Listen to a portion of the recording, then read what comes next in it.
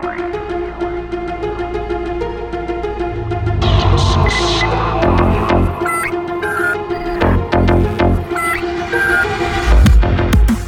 to the Dead Drop, your secret cache of game news delivered safely and securely to your podcast player. I'm Matt Bliss, your interpreter of the games industry, your prophet of playable material, your professor of time preservation. Before we get into the stories for this Saturday, I'd love it if you are enjoying the podcast to tell just 3 of your friends about it. I want as many people to benefit from the Dead Drop as possible, so if you could tell your mates about it, I'd really appreciate it. Now, let's get into the news stories that you need to know. Sony's State of Play was on Thursday this week, with a very fast announcement and an even faster showcase.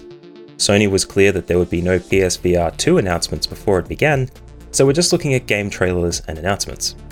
There were 4 titles announced that are brand new IP for the console: Exoprimal, Earth Defense Force but with dinosaurs, the Diofield Chronicle, not quite Fire Emblem or Final Fantasy Tactics, Trek to Yomi, a side-scrolling samurai tale, and Gigabash. We also had further confirmation of Forspoken's delay with an additional 4 minutes of game footage, a repackaged Teenage Mutant Ninja Turtles set with 13 retro games in it, more Final Fantasy Stranger in Paradise, and a couple of extras. If you're keen to check them out, link is in the show notes. Steam Deck users and developers have been busy this week, so here is the Steam Deck stack in progress with the new console. The Steam Deck can now run Windows, and Valve has offered drivers to enable installation on the deck, but is not offering support to make it work. The current offering is missing support for Bluetooth and speakers, but it's good news for those who want to try and use it as a portable PC for more than just gaming. Xbox Game Studios has also detailed their games supported on the Steam Deck. This means that some Bethesda, Ninja Theory, and Remedy titles are available to play in varying levels of support. Games you cannot play on the deck are Gears of War 5, Halo Master Chief Collection, Halo Infinite, and Microsoft Flight Simulator X. With Windows now working on Steam Deck, many users will want to try using Xbox Game Pass for PC to access more games, but this is ill-advised at this stage due to hardware limitations. It might improve over time, but be cautious for the moment. And lastly, Heroic Games Launcher now works on Steam Deck for the Epic Store.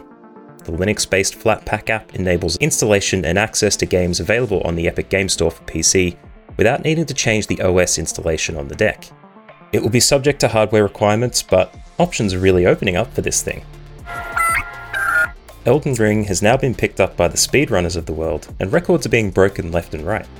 In a single day, 2 users broke the record for time to complete the game, and both came in at under an hour. Lil Laggy came in first on YouTube with a time of 59 minutes and 38 seconds, while Distortion 2 came soon after with video evidence of 49 minutes and 29 seconds on the very same day. And Super Louie 64 has done it again by beating Elden Ring bosses with a controller made entirely of bananas. I believe last week I referred to this as a thing. Well, it's a thing. And you're probably wondering why I consider this news. I don't really, but bananas. The Dutch Administrative Jurisdiction Division has decided that EA did not break gambling laws in their country by including loot boxes in their FIFA games. FIFA Ultimate Team includes card packs, and the original accusation was that the card pack element could be played entirely separately from the game itself. This has since been overturned as a ruling, with the judgment stating that the games are designed to supplement play and do not require a gambling license for use. This has overturned a previous ruling that would have seen EA pay a fine of €10 million in the region. Rumours are hitting the streets that Xbox may be working on a new console already. Twitter user Tero Alhonen identified the keyword Keystone in the scripting declaration on a new project. Xbox has named their previous consoles with codenames such as Durango, Scorpio, and Scarlet to keep them under wraps, so it wouldn't be beyond possibility that Keystone is a new console nom de plume.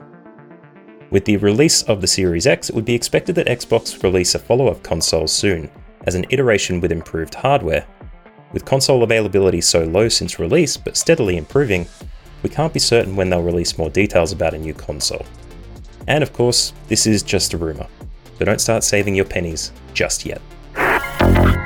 Ubisoft is now added to the list of big game tech companies hit by cyber attacks. The only details we have at this stage is that the attack happened and that Ubisoft expects player data not to have been exposed.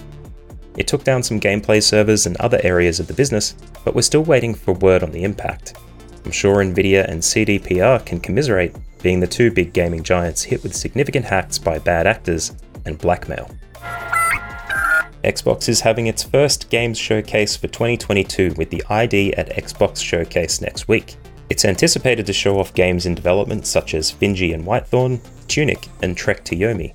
Obviously a big focus on indie games releasing on Xbox soon. It will be exclusive to Twitch and Xbox viewing channels on March 16th at 6 PM GMT.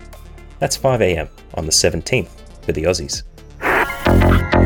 8 women have joined a sexual discrimination lawsuit against Sony PlayStation, alleging that misconduct, sexism, and misogyny are rife in the company.